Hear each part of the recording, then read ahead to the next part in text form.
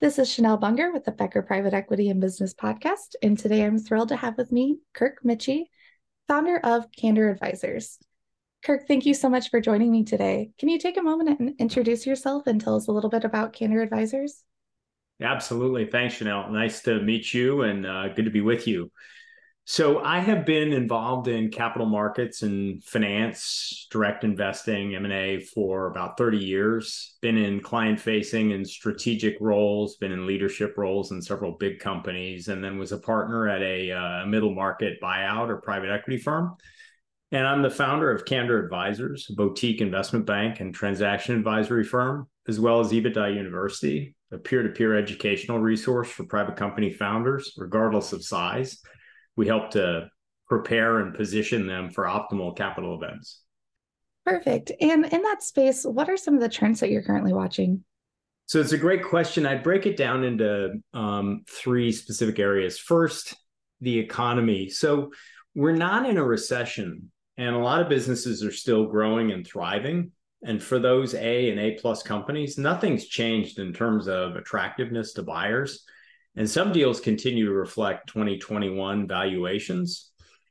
The second piece I would look at is private and public sentiment. So public markets are rebounding nicely from a tough year in 22.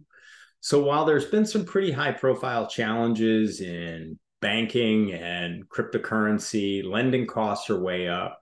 There's still a lot of capital around, as much as $1 trillion or more that needs to be put to work.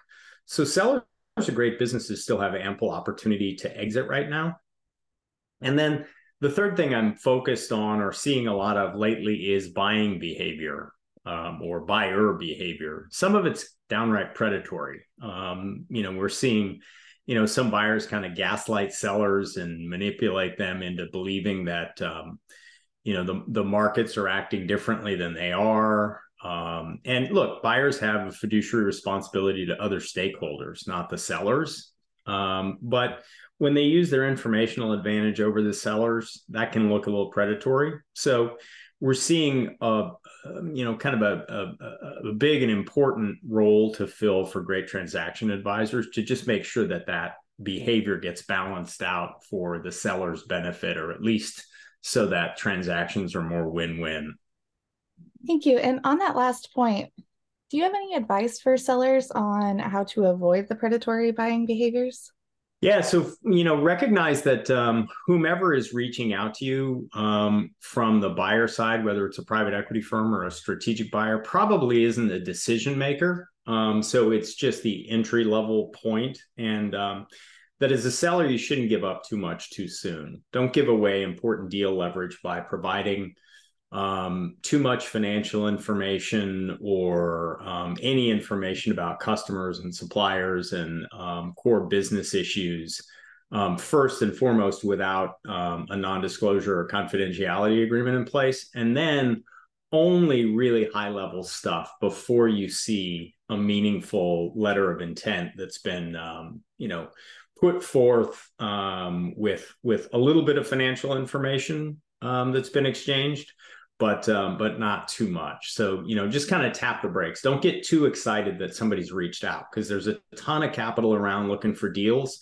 If you run a successful small business, you're going to get outreach. Just recognize that you don't have to, respond too quickly to the first outreach. Thank you so much. And with yourself personally and Candor Advisors, what are you most focused on and excited about going forward in 2023? Well, I would say that in 2023, it's not much different than it was for the last couple of years, and I think probably for the next decade. And that's helping founders get to the right outcome, guiding them to find their why in selling or pursuing a capital event, so that the alignment between price, terms, legacy, and buyer and deal type are optimal for them. This is really at the core of what we do. It's what differentiates Candor Advisors. It's our purpose. We have a really high completion percentage on deals, probably competitive with any other middle market investment bank, and oftentimes at premium prices and seller advantage terms. But we're just as proud of chasing away bad buyers or working with sellers to postpone or do additional work that generates multiples of their potential value in their current state, to pursue a better set of buyers or a stronger outcome in a better buyer environment or in a more optimal point for their business. Thank you. And with your 30 plus years of experience, do you have any advice for emerging leaders? Yeah, absolutely. This is going to sound a little crunchy, but we're in California, so what the heck? I would say focus on purpose over profit. So that may sound idealistic, but pursuit of money doesn't get people and businesses through tough times. I heard a very successful Silicon Valley legend a few years ago say that the way to make $1 billion is to solve a problem for 1 billion people. And that may sound overly optimistic, and certainly not every successful business has to have a solution for that large an audience.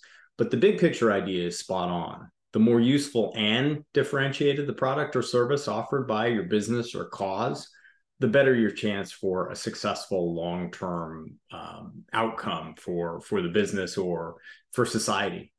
And maybe I'd say that in addition to that, being able to articulate that vision or purpose, being a great and authentic storyteller will go a long way, both inside your organization and out in the markets and society. Thank you so much. Yeah, I feel like if you focus on purpose over profit, the profit will eventually come if you're keeping that focus front and center. I think that's right, Chanel. I think that look, there are some business ideas and some causes that are going to have a tough time because of product market fit or because the timing or kind of markets or society aren't yet receptive to them. But I'll tell you that if you're focused on purpose and solution, it's a lot less stressful. And frankly, you find your people, you find your niche, and you can always make a mid or late course correction to try and develop more value or to dig deeper into whatever the solution is. But having that North Star around purpose is just critical through navigating kind of the ups and downs. I love that. Thank you so much. And Kirk, I want to thank you for joining me today on the Becker Private Equity and Business Podcast. It's been a pleasure. Thank you. Thanks so much. Thank you.